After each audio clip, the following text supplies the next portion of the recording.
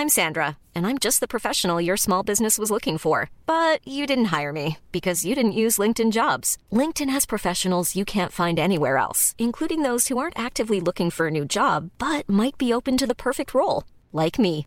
In a given month, over 70% of LinkedIn users don't visit other leading job sites. So if you're not looking on LinkedIn, you'll miss out on great candidates like Sandra. Start hiring professionals like a professional. Post your free job on linkedin.com/people today. Hey, it's Ryan Reynolds, and I'm here with Keith, co-star of my upcoming film, If, only in theaters May 17th. Do you want to tell people the big news?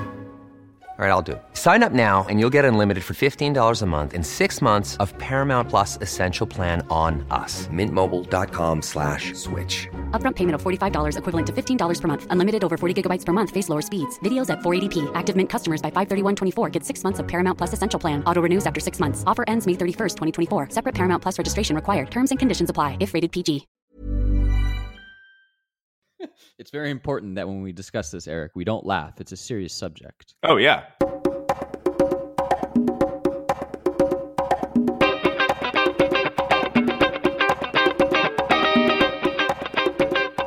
Merry Christmas and happy holidays, everyone, and welcome to another wonderful episode of Reconsider, where we don't do the thinking for you, part of the Agora Podcast Network. And the first thing I want to tell you about is an exciting new show from the Agora Podcast Network.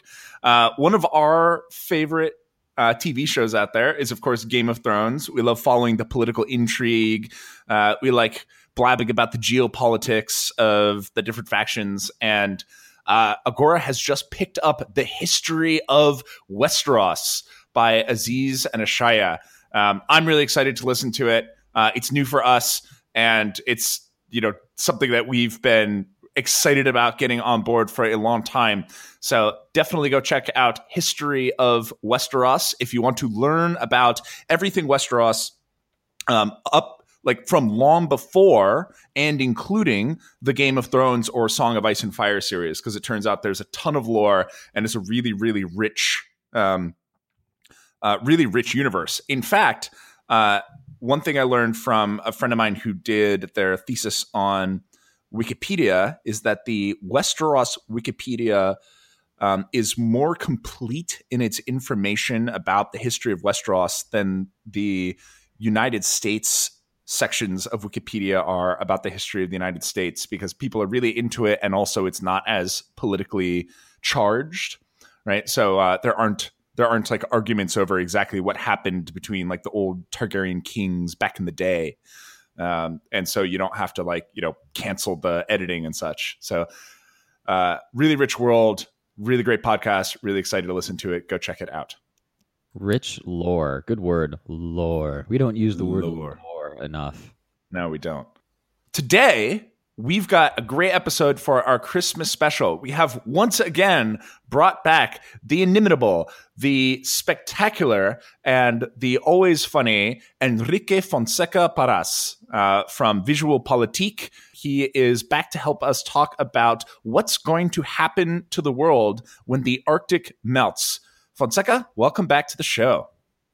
Happy to be in the awesome, incomparable, and unspeakable greatest political podcast in the whole internet.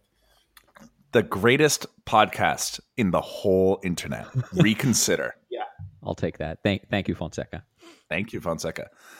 So the first thing we want to dive right into this topic, and we need to start with what is, one of the most pressing issues of our time. If you're from the United States, you know that NORAD tracks Santa's progress every year during Christmas as he moves around the world delivering toys to good girls and boys. And one of the things that NORAD's really good at tracking with satellites is the progress of the melting of the Arctic. And what they are predicting is that within the century, the precise location of Santa's workshop is going to be underwater. Now, of course, there is a raging debate in the United States over whether global warming is real, whether it's man-caused. We're going to talk about this episode from the perspective of the people who are very concerned with the Arctic and how they're playing the game. And everyone who is concerned geopolitically and economically about the Arctic is assuming that it's melting. So we're going to go with that. And the first person who really, really cares about the Arctic is Santa. Santa, of course, has his extensive workshop near the North Pole, just a few miles south of it. And you say, south, that's very specific. Turns out all points are south of the North Pole. So he's close by and has been operating for, obviously a very long time with a substantial impact on the toy market, substantial impact on, demand side economics throughout the world. And suddenly this beacon of the economy is under threat. So the first question we have to ask ourselves, guys, is if the Arctic does go through a full seasonal melt, and at some point the location of Santa's workshop is underwater, what happens? What happens to Santa? What happens to the global toy market, especially around Christmas? This is stuff we really gotta understand and help our listeners think about. Well, I think if there is I think the most likely place for hosting the brand new Santa Claus headquarters would be Svalbard, the Svalbard archipelago. It's also nearby the North Pole. Is actually the northernmost human populated area, which is not only ice, it's also land, soil. So he might go to Svalbard for several reasons.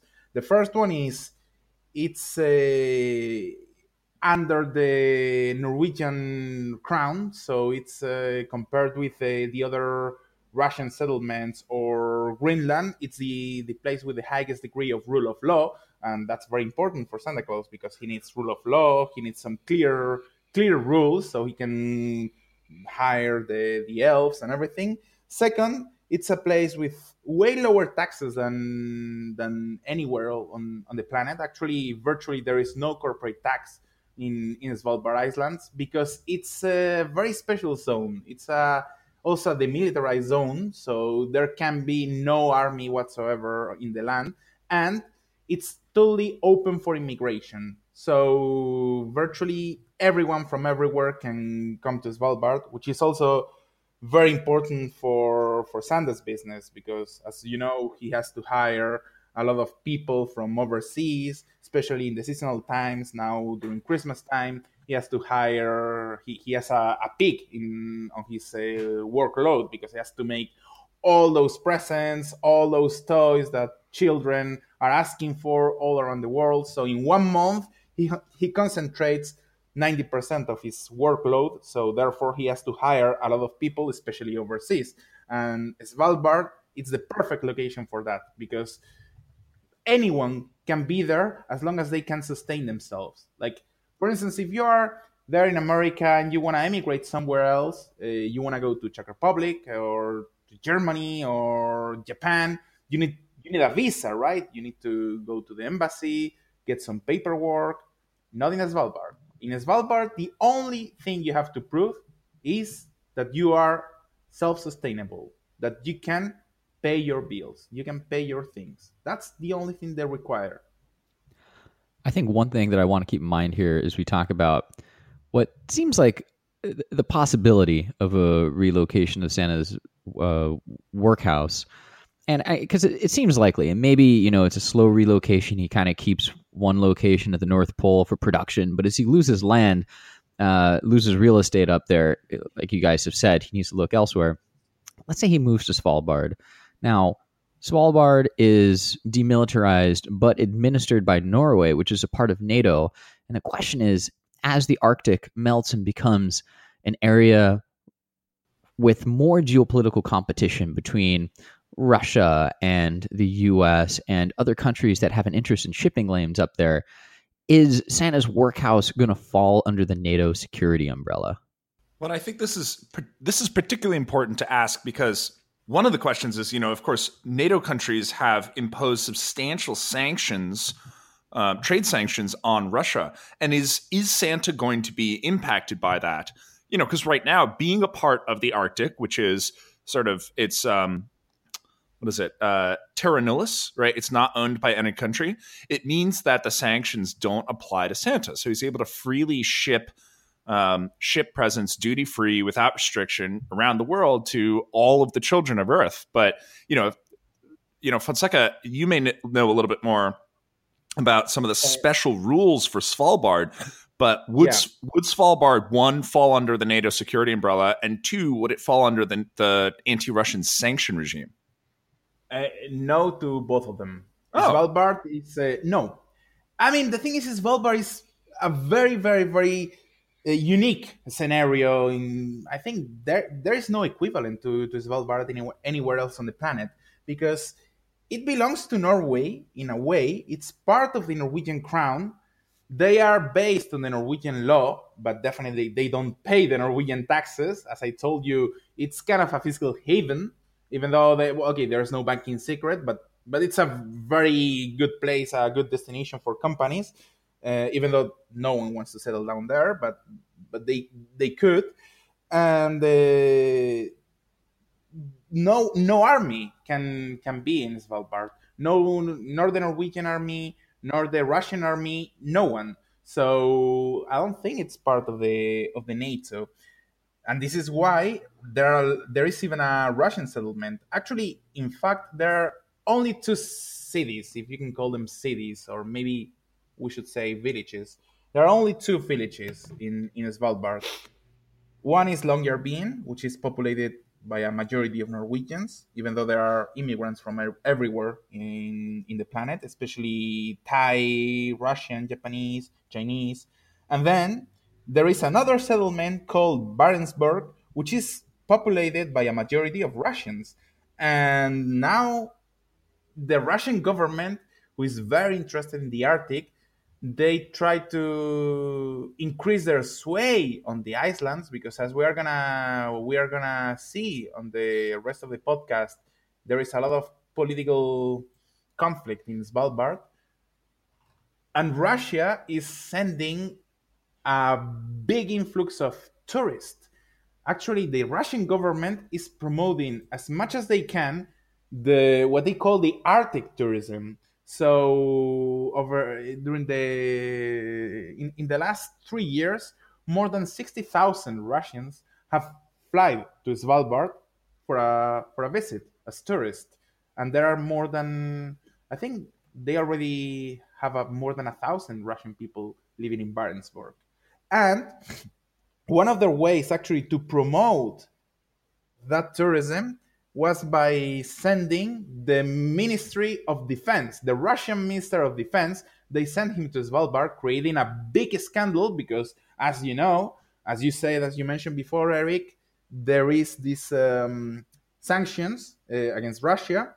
So, in a way, you shouldn't send he shouldn't be able to be in a NATO country, but since Svalbard has this special treatment, he can do it. He did it. He went there. But of course, it was a way of provoking the NATO countries. It was like a big provocation for them. Well, I think that will come as a big relief to, certainly children across America, but all over, because if Santa were to be subject to a new tax regime, it may be that the cost of delivery would go up so much that you might have to start including an extra 2 to 3 cookies just to get the gifts delivered. But I'm glad that that's not the case.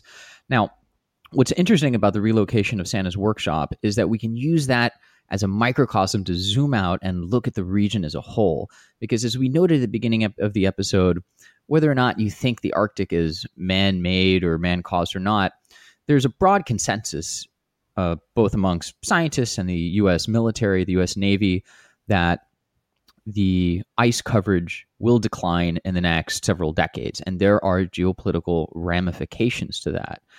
Now, one of these is shipping, right? Because it's difficult to send boats through the Arctic right now because, again, there's lots of ice. As that ice melts, guys, what's your sense of how that's going to change shipping up there and how the change in shipping lanes has broader impacts on economics and defense and all of these issues?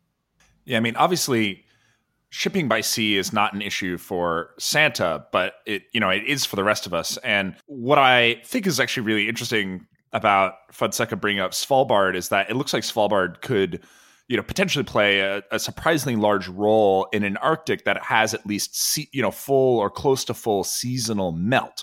And when we say seasonal melt, for those who haven't thought about this that much, the temperature changes throughout the year in the Arctic, fairly dramatically, just like everywhere due to the seasons, right? The Earth tilts. And so the Arctic, when we talk about the Arctic melting, unless the Earth gets really, really hot, the first thing we're going to be seeing is that in the summer, the Arctic, parts of the Arctic will melt, more of the Arctic will melt, or all of the Arctic will melt. And then in the winter, we're going to see some freeze over again.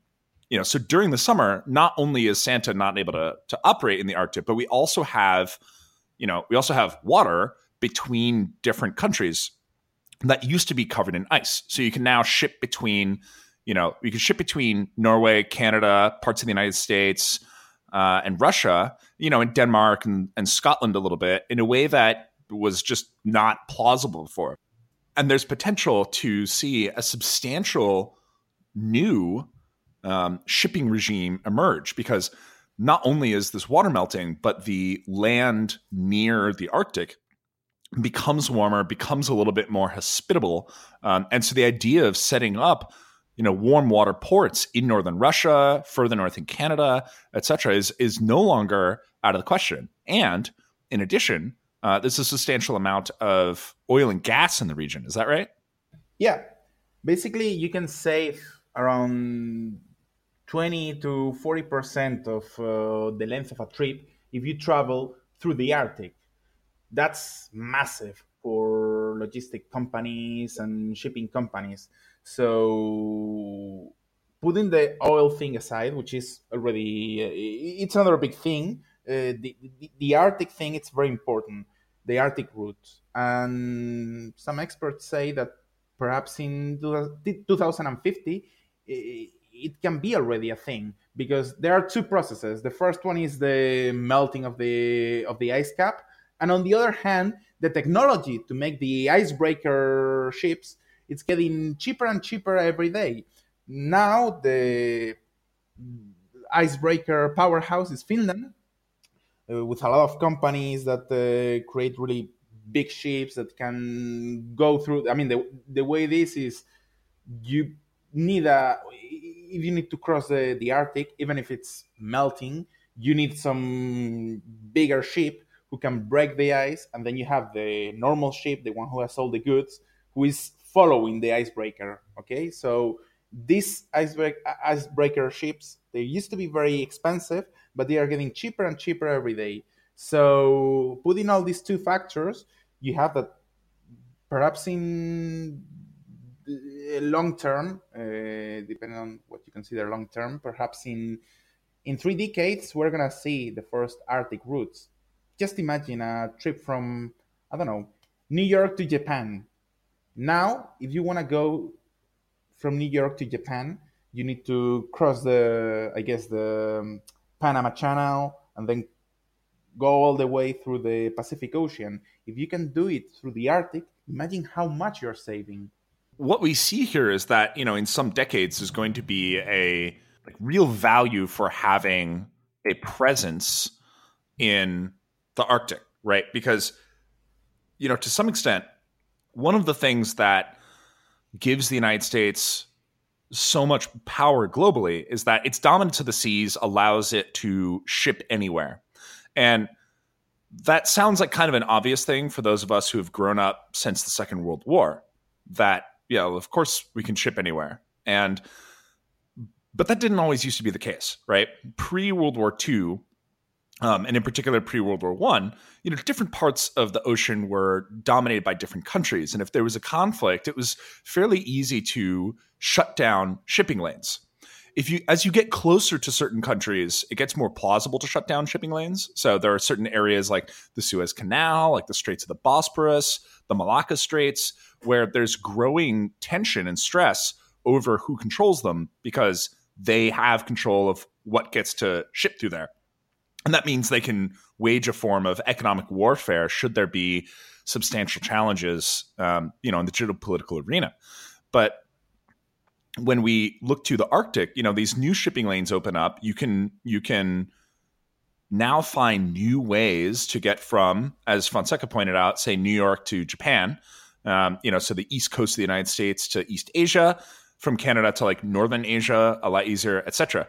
But what's also the case is that these ships have to either be moving, they have to move through waters that are ultimately either going to be controlled by NATO forces like Canada, the United States, Norway, or by Russian forces, or in conflict of both.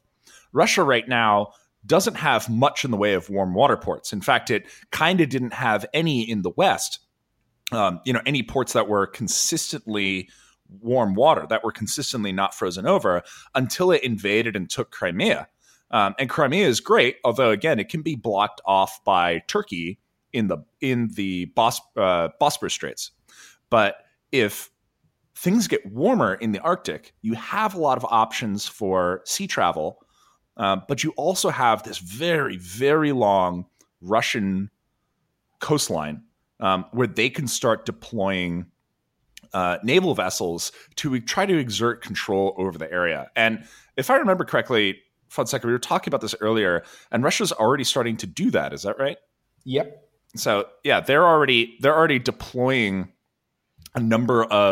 starting to deploy a number of bases in the Arctic to prepare for a time when the Arctic has melted, and they're able to start projecting power in the area. And right now it seems almost crazy, right? They've invested tons of money that they arguably don't even have into the Arctic Circle, but they're playing a very, very long game.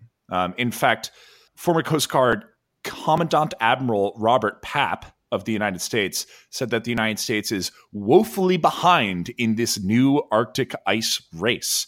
And that means that at least parts of the United States, and certainly a big part of the Russian military, is thinking of this area as a new potential geopolitical, area of conflict or control. Yeah, I think it's easy to forget how great of an impact trade routes have had on human history.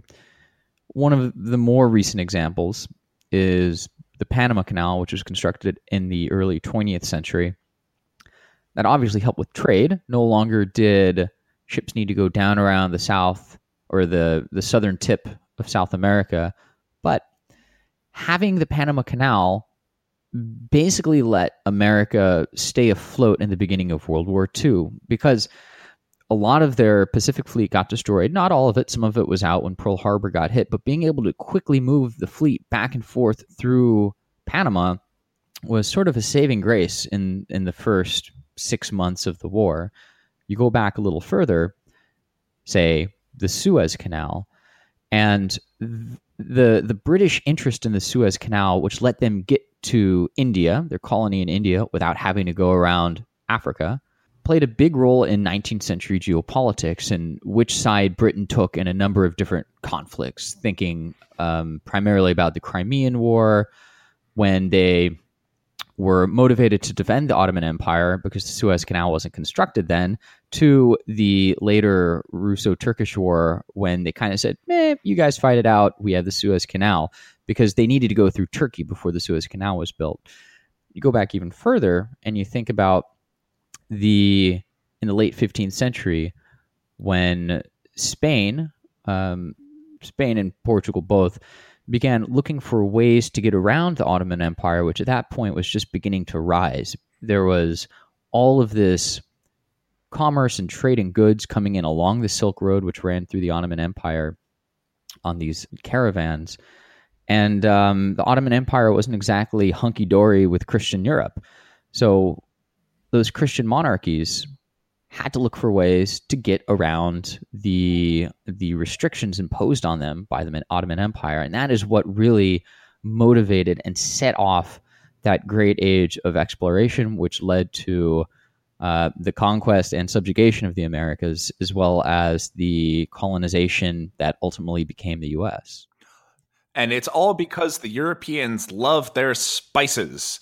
And the Ottomans knew that if you wanted to hit the Europeans where it hurt, you had to make them eat bland food. And so everyone but the British Isles was really, really mad about that. And the British Isles said, we like it bland. That is the history of geopolitics, is bland food versus spicy food. Actually, quick digression. I learned from a doctor when I was preparing to go to China a little bit about spicy food. And the history of spicy food, as he put it, goes a bit like this. So, as you get to warm, wet areas, bacteria are a thing. They love warm, wet areas. And so bacteria are everywhere. And plants in this area don't like bacteria. Well, sorry, bacteria and bugs. And plants in this area don't like bacteria or bugs. And they evolved to develop capsaicin in order to drive off the bacteria and the bugs, because capsaicin is painful. And so the bacteria and bugs are like, ugh, no. And so these plants, developed peppers and such that would carry their seeds without those seeds getting rotted away by the bacteria and the bugs. And humans also don't like bacteria and bugs all over their food that much. It gets them sick. And so in places such as India, southern China, Southeast Asia, et cetera, people started putting spice in their food in order to keep it, preserve it so that it was edible. And if you contrast that to the British Isles, or especially the Scandinavian countries, they didn't have access to spices because the plants there were like, we're not going to put capsaicin in our food. We don't need it. It's cold and we don't have to worry about bacteria. So not only did they not have access, but they didn't need it either because those same bacteria weren't making them sick. And so that's why you developed spicy food in areas close to the equator and not so spicy food in areas far to the north. But as it turns out, it does get warm enough in Europe to for food to rot, obviously. This is why we have refrigerators and such throughout Europe and North America. And before refrigerators, they said, ooh, we could preserve food using all these great, great spices. This sounds really important. So it was more than just a flavor thing. It was a very big part of food preservation and health, and therefore actually really important. And so we can, I'm sure, if you're sitting there, if you're a grad student sitting there thinking like, I want to write a cool thesis topic on something weird and obscure that had a major geopolitical impact on the world, you could talk about how spices came about, how important they were, and how they drove the age of, exploration and colonization throughout the world. Boom. You can put me in your acknowledgments. Dude, you really shocked me with that. That's one of the best bits of knowledge I had in the last year. Reconsider fact right there. Reconsider fact right there. Boom, in your face. It's awesome, dude. Big fan. Big fan. That's all I can say. I'm the biggest Reconsider Media fan you can ever find in... That might be true. Yeah, I'm telling you, at least outside of America. I'm sure in America you're full of fans, but outside of America, here in Europe, I'm your biggest fan. Oh yeah, in the United States, we're just covered in fans. They're just knocking down my door all the time. Yeah, I have to put up a sign that says "Recording in progress. Please don't knock." Yeah. That's what I heard. I mean, actually, Justin Bieber was jealous of you because you had more followers on Twitter. It was amazing. I was thinking, why this guy? Maybe you should start talking about politics, Justin. But no, don't encourage that. Don't encourage that. Yeah, this was of course during your most recent dinner with Justin Bieber, right? You're like, hey Justin, let me tell you, why are you so upset about these Reconsider guys? Just play the game. Just do it. That's it. Yeah, I was here in Prague, and he was like, "Oh no one cares about me anymore." And I said, "Dude, you have to talk about politics. That's the sexiest topic. You're gonna get fans and be loved by everyone, especially in America." It's a there you go, uncontroversial thing at all. Justin, if you're listening, you know what to do. So anyway, that's a very what's that? There's another thing I just want to point out, and yeah, sure. Not only it's not only about the enormous possibilities for trade. It's also the trade routes create a lot of wealth. And a lot of wealth not only for companies, but for the countries and the cities that are in the middle of the trade route. Cities like, for instance, here in Europe, Prague. Prague became an important city in Europe because they were in the middle between. They were a connection between the Silk Road, and the Amber Route, because another very important trade was the amber. It was in the middle of those two routes, and that's why it became an important city during the Middle Ages. So imagine what can happen with Greenland, Svalbard, the north of Russia, some areas in Siberia, some areas in Alaska. Now, not so many people care about them. Don't forget Canada.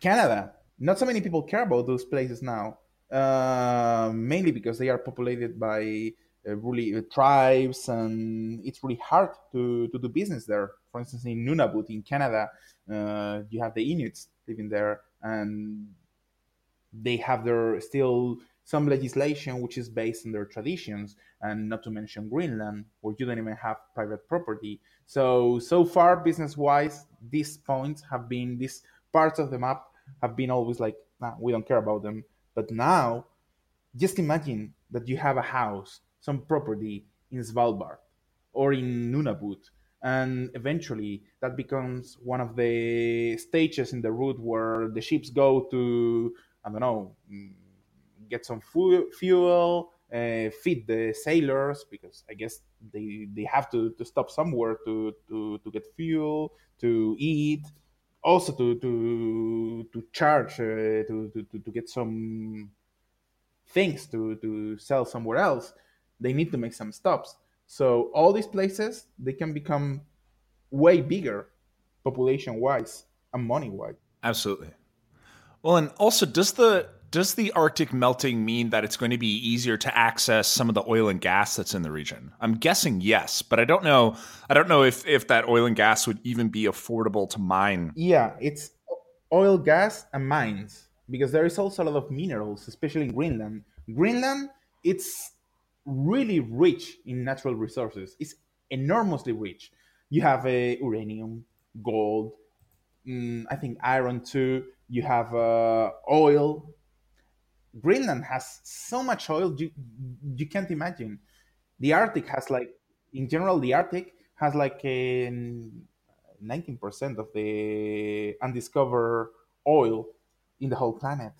One question I have is Greenland, is the reason that Greenland is not exploiting more of these mining resources primarily due to its legal system, primarily due to the ice sheet, or is it just both? Both. First, you have the legal system. I mean, of course, if you don't have even the some law that protects the private property, well, first we should specify Greenland. It's also part of Denmark, like they belong to the Danish crown, but they are getting increasingly more and more independent. It's well, you remember in the previous podcast we were talking about the independentist movements. So there is one big one in Greenland. Actually, the Greenlander government it's controlled by the Greenlandic Party, the Greenlandic Nationalist Party, and they are one of the few places where Inuit is considered an official language. Even though they are part of the Danish crown, they have their own legislation as well, and there are very few rules to control private property. I mean, virtually you can say that there is no private property in Greenland, so it's pretty hard to invest in the country. Besides, another reason is that, as you said, there is still ice, and it's still hard to take all the mining resources and oil, and also it's pretty risky because, for instance, unlike Svalbard, oil in Svalbard is in the continental shelf. But the oil and the most of the resources in Greenland, they are on the coast. But Greenland has no beaches. It has cliffs. Imagine the picture in your head, okay?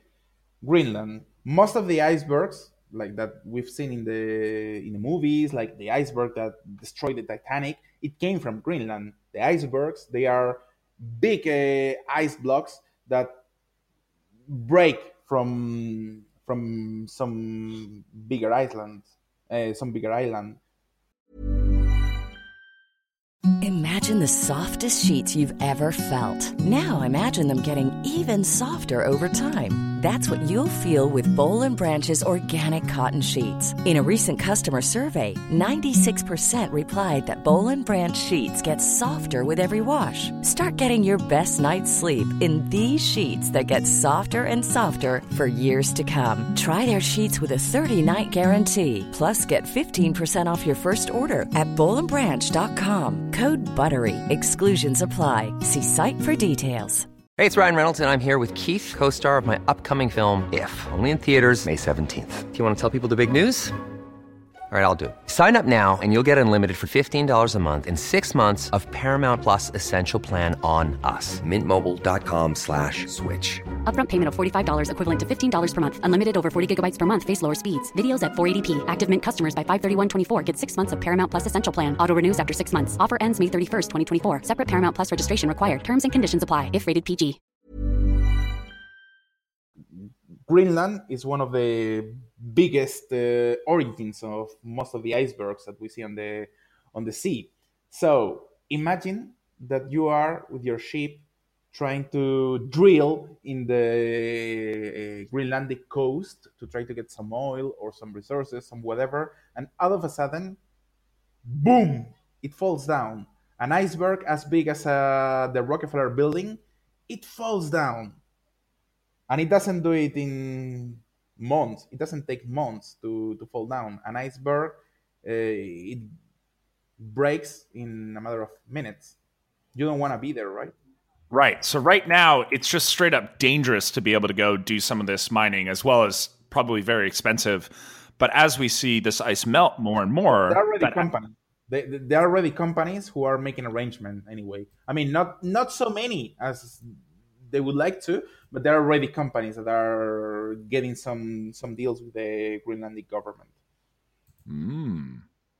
Yeah, because I suspect that even though Greenland doesn't have private property, they're still willing to, as a territory, conduct economic activity and make money from it. Yeah, mainly also don't forget that politics-wise, Greenland used to be zero. Like from the point of view, from an economic point of view, Greenland used to be zero. They have only some fishermen, but since they were attached to their Greenlandic Inuit traditions, they didn't fish so much as to be able to sell whatever they fished. So they were living out of Danish subsidized.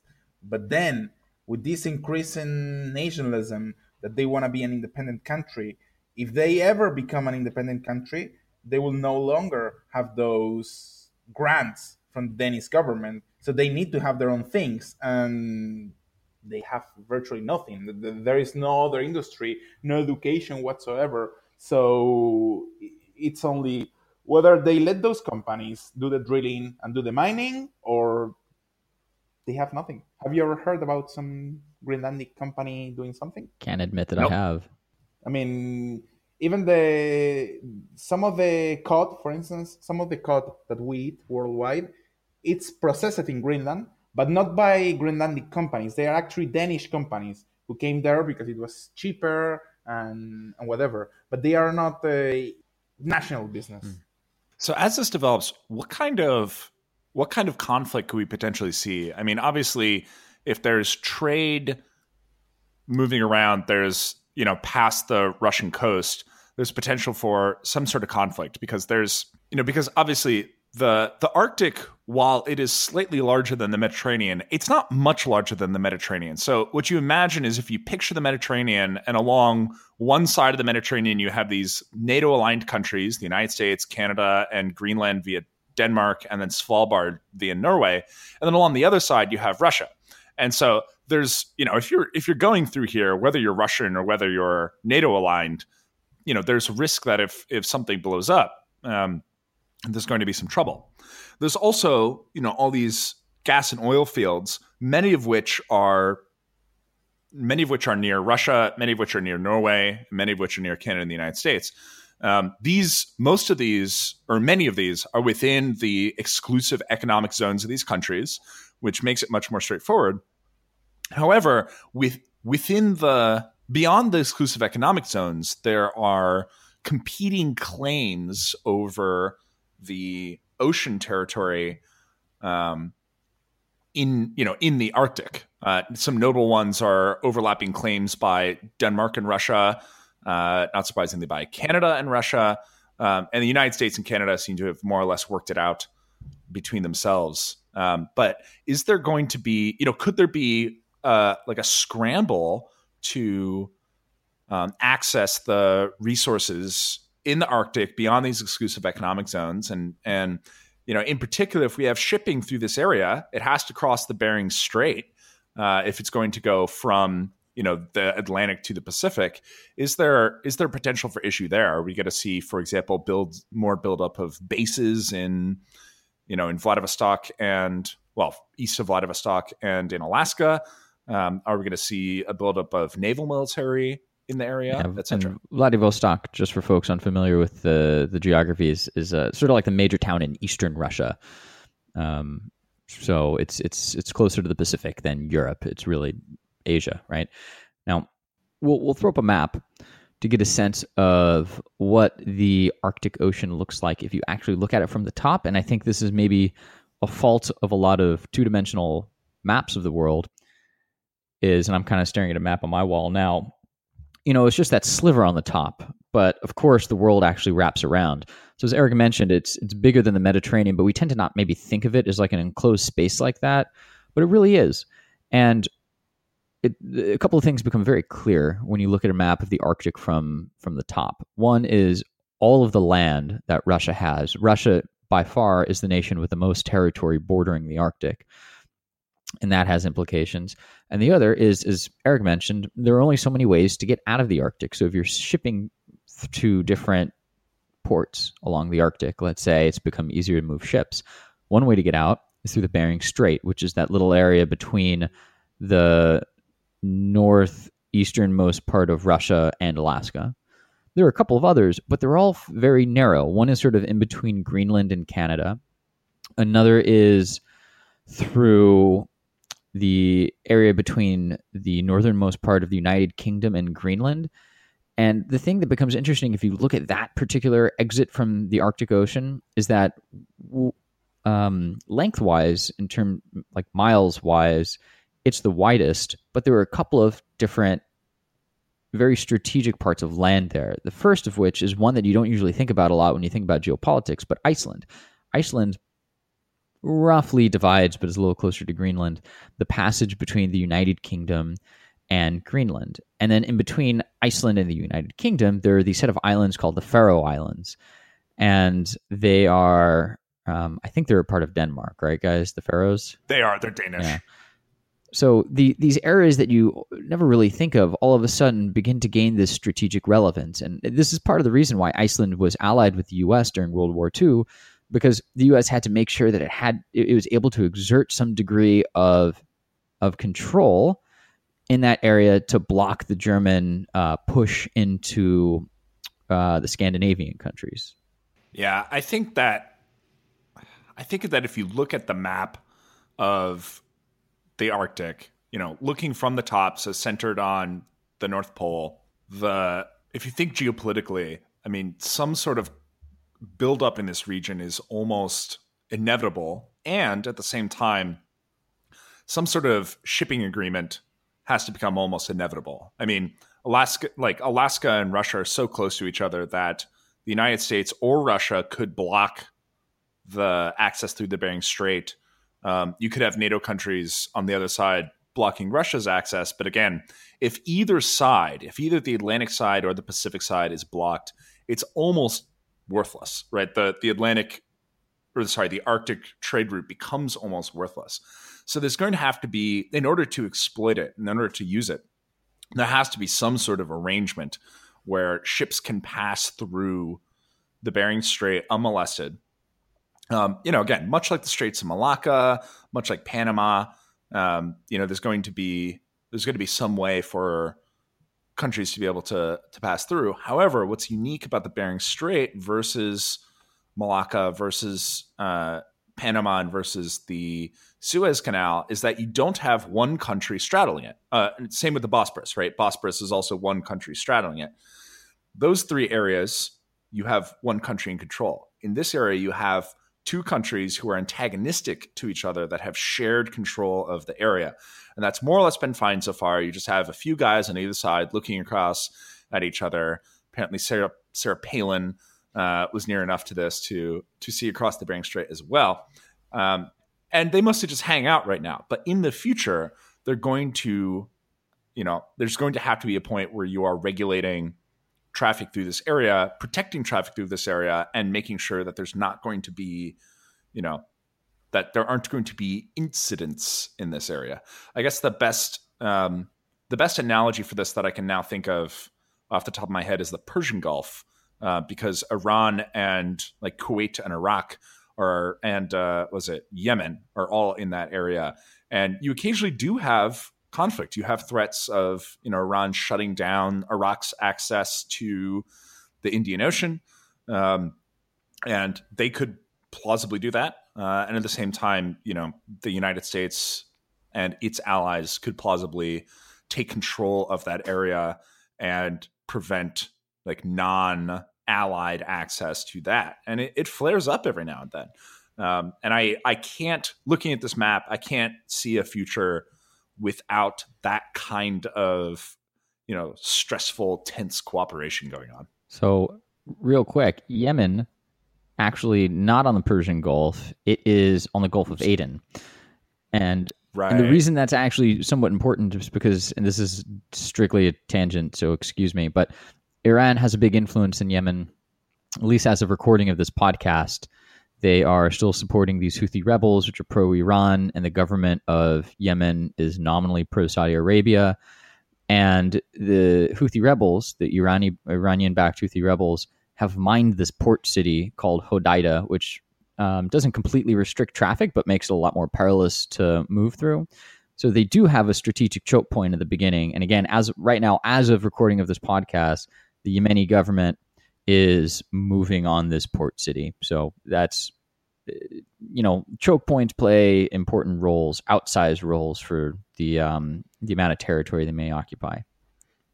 Yeah, absolutely. Thanks for the correction. It's Oman that's on the Persian Gulf on the east, Yemen on the west, but even more important for its current location because it means that there's a second choke point that an Iranian allied government currently occupies and can use at its peril, of course. But if it feels motivated enough to block it off, it has that power. And so I guess the Persian Gulf and the Gulf of Aden are the two examples that we can think of that would be like the Bering Strait, where you have some antagonistic nations straddling this area that sometimes compete over whether it stays open or whether it gets blocked off. But it's funny because so far the biggest conflict is not between, in the Arctic, I'm talking about. It's not between America and Russia. The biggest conflict is now between Russia and Norway. What's the conflict? So far, Russia, it's mainly with the oil.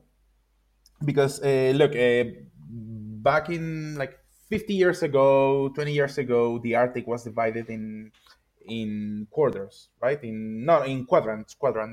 So there was one quadrant for Russia, another for America, other for Canada, Denmark, because of Greenland, they have also another quadrant, Norway and Finland. But with this solution, it didn't really work out because there are some points like Svalbard again that are not really clear whether if the resources can be extracted by any other country or not.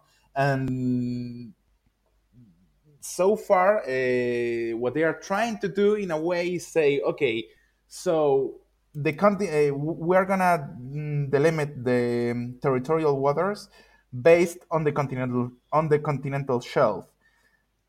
But it's also complicated to determine what's the continental shelf of every country.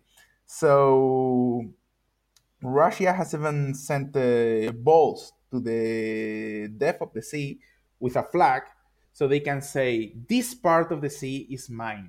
And you can see pictures of Russia sending a marker. So they sent a marker to the depth of the sea with a Russian flag in order to mark their territory. And where there is the biggest conflict is with the oil, especially the oil in Svalbard, because the oil in the Russian coast is okay, it's Russian, it belongs to Russia, and they can exploit it, period. The oil in the USA and in Canada, they can exploit it, but they won't, because they have a lot of political pressure by green groups like Greenpeace, who are pressing the governments to forbid companies to exploit the oil in those areas. And of course, in Russia, there are even some conspiracy theories. I remember the former NATO secretary, Rasmussen, who is Danish, by the way, he even pointed out to a conspiracy theory saying that perhaps some of those ecologist groups, they were in a way supported by Putin, because he said that it was funny that they were exactly mirroring the official position of Russia and the interest of Russia. Probably disguising them as ecological reasoning, but in a way they were all the time. Russia was, they were not after the Russian government, because of course it's a kind of a dictatorship, so they are a little bit scared of criticizing Russian government for drilling the Arctic coast, but they can do it in Canada and USA. But that's another story. The thing is, in Svalbard, there is a lot of oil, but it's not in the mainland, it's on the continental shelf.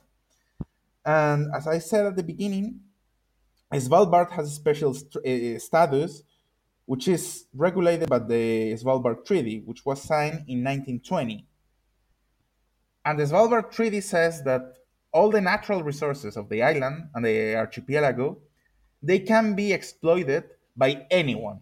Like, the Norwegian government can't stop any country to exploit the natural resources of Svalbard. But they don't say anything about the continental shelf, because it was written in 1920. Back in the time, no one cared about the continental shelf because there was no technology to drill there. But now there is. And that's where all the oil reserves are concentrated. So, according to the Russian government, who wants to exploit the oil, wants to drill in Svalbard, according to them, we should interpret the Svalbard Treaty somehow. It contemplates also the continental shelf. But the Norwegian government, they said that if it's not written there, then the continental shelf belongs to Norway and it's regulated by Norwegian law. So therefore, the Norwegian government has the final decision to determine whether they can drill or not. And this is a big political fight between Norway and Russia. Interesting stuff. I was not super familiar with that. No. It's very, very funny and a little bit hard to explain how it works, because it's very detailed in a law that was written almost 100 years ago. But it's very interesting. And this is why Russia is sending so many people to Barentsburg, because they want to have as much population as possible so they can have a bigger sway on the island. Because maybe one day, so far, there is a local government in Svalbard. So maybe one day they will be able to have a Russian majority Svalbard government and maybe change the status of the island. Yeah, I think one of the biggest takeaways for me from learning about learning about, thinking about, and talking about the Arctic, imagining what it might look like when the oil melts, is that, the idea that this space is going to change dramatically and that there's going to be investment, buildup, economic activity, and political conflict and potential military stress. This isn't like fantasy, right? This isn't kind of raw speculation. Russia is building up a substantial military presence on its Arctic border, along its Arctic coast. there is ongoing, emerging conflict between Norway and Russia. And the thing it helps me think about is that, I was born in the late 80s. And so there's been this, for people that were born around when I was, the Soviet Union fell and then this sort of new normal set in, right? And this new normal for us in the West has been that the world is relatively peaceful. There is fairly minimal, large scale conflict between great nations. It ultimately gets handled diplomatically, and that things just don't change all that much, right? Borders don't change all that frequently. There aren't, huge invasions. There doesn't seem a need to have a huge military because we're not, there aren't like Nazis or Soviets that we have to worry about as much. And the thing all this makes me think about is that climate change is one of the forces, and there are a number of them, but climate change is a great example of one of the forces that is driving a future that is going to look very different from the present. And it may not necessarily be worse, right?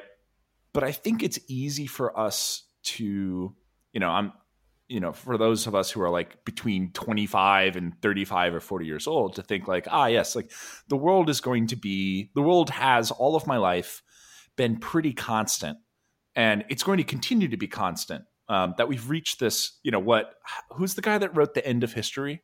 Fukuyama. Thank you.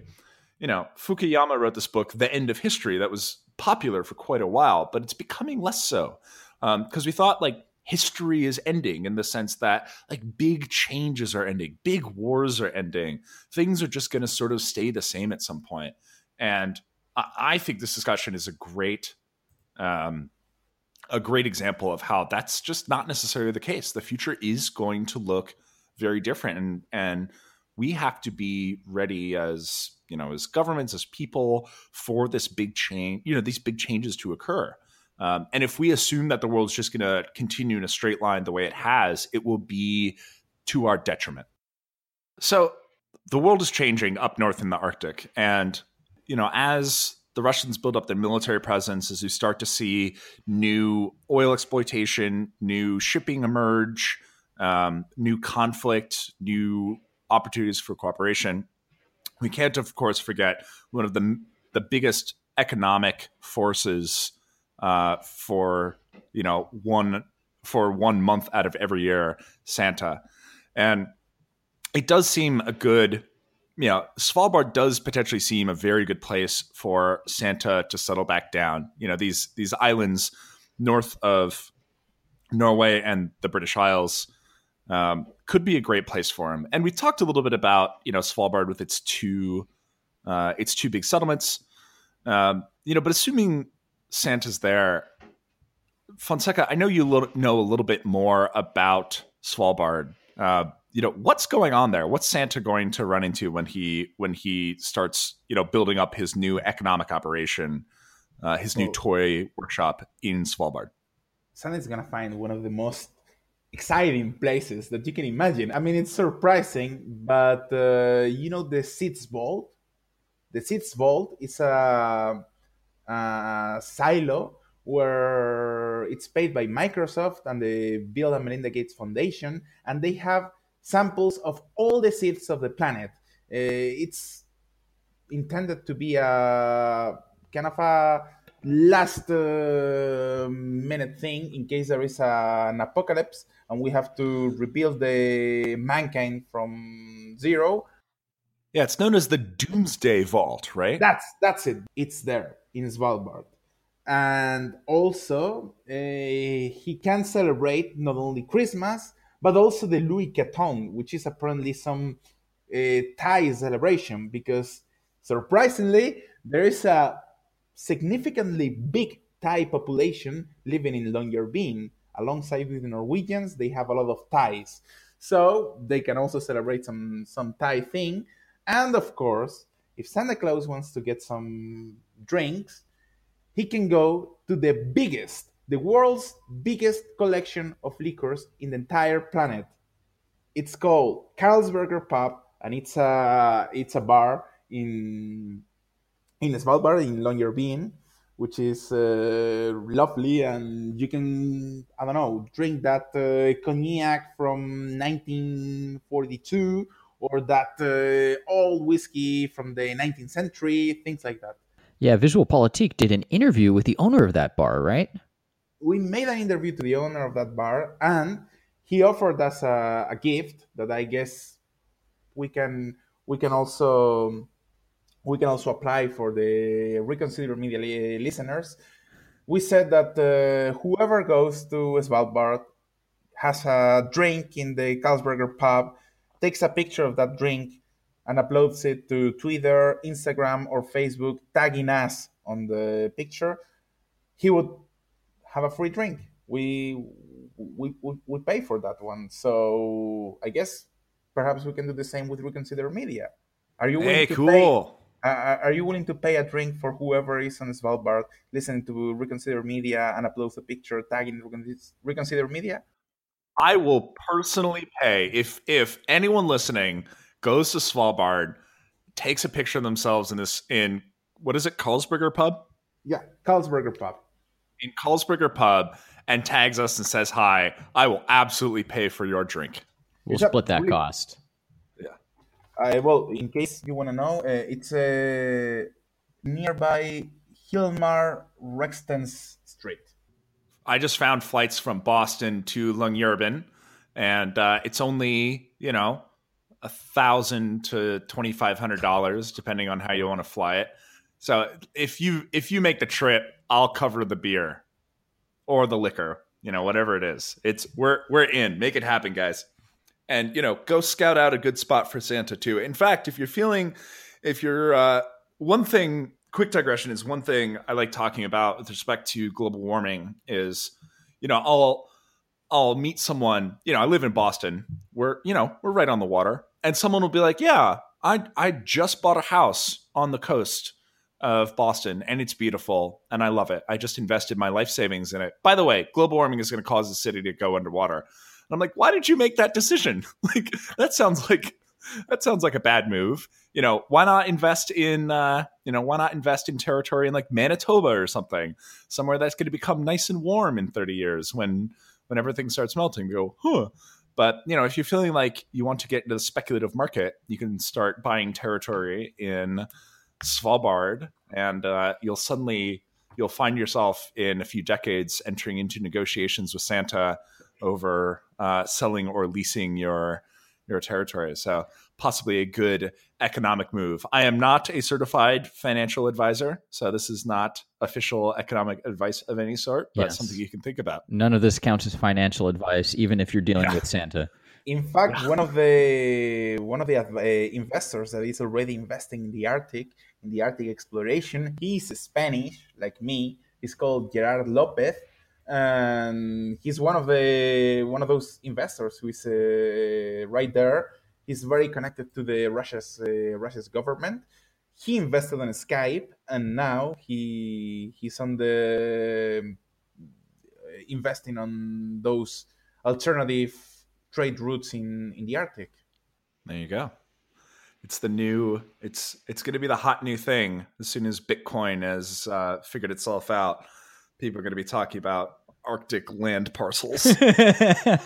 That's the market to get into. If you're interested, you missed the Bitcoin thing. You know what's next. We will, for folks interested in that interview that Visual Politique had with the Carlsberger Bar, we're going to put that link up on the show notes. Yeah. Just go to reconsidermedia.com, hit the podcast link. We'll include that for you. And as always, remember to check out Visual Politique. Fonseca has put together a really fantastic enterprise. They're 10 to 15 minute long video clips. He has a channel both in Spanish and English, so if you're bilingual, you get twice the content. And a lot of these videos touch subjects that you just would not have thought about.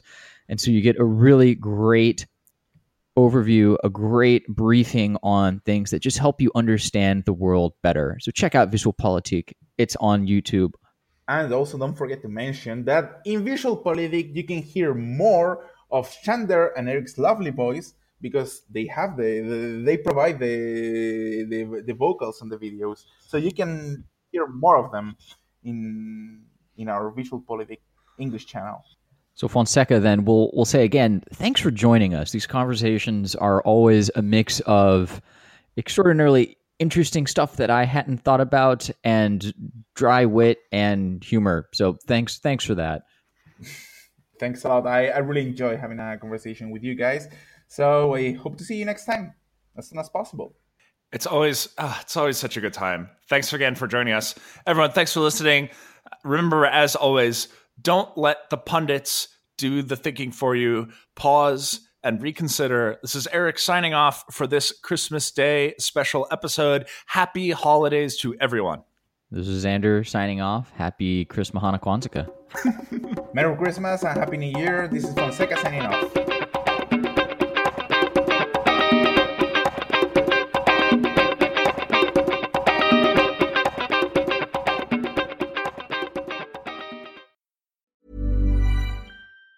Planning for your next trip? Elevate your travel style with Quince. Quince has all the jet-setting essentials you'll want for your next getaway, like European linen, premium luggage options, buttery soft Italian leather bags, and so much more. And it's all priced at 50 to 80% less than similar brands. Plus, Quince only works with factories that use safe and ethical manufacturing practices. Pack your bags with high-quality essentials you'll be wearing for vacations to come with Quince. Go to quince.com/trip for free shipping and 365-day returns. Planning for your next trip?